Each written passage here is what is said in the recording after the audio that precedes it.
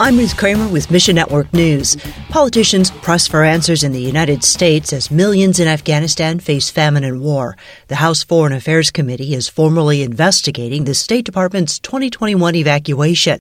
Panel's also considering the Afghan Adjustment Act, which allows evacuees to stay in America after their temporary status ends in August. Transformer Iran's Lana Silk says Afghanistan is the world's largest and most severe humanitarian crisis. We must pray for a breakthrough in Afghanistan. The situation right now is impossible in human terms.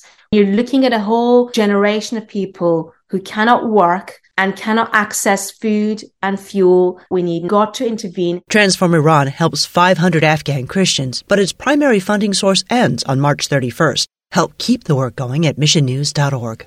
And in the capital of Guatemala, poverty is pervasive and gangs reign supreme. It's in this difficult context that Guatemalan pastors are trying to support families. Greg Yoder with Keys for Kids Ministries says they partnered with World Orphans to provide critical gospel resources. And with tools like Creature Feature Storytellers, Guatemalan pastors can encourage children with Keys for Kids stories and God's Word in audio. They're dreaming of ways that they can use it. They were telling us that these stories are perfect for kids that are non-churched, that they're going to understand Jesus in a way that they have never been able to tell them before.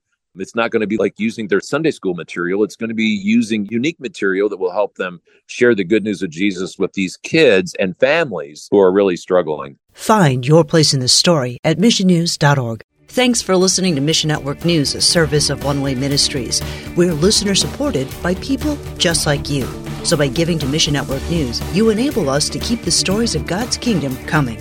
And together, the Great Commission happens. Look for links at missionnews.org. I'm Ruth Kramer.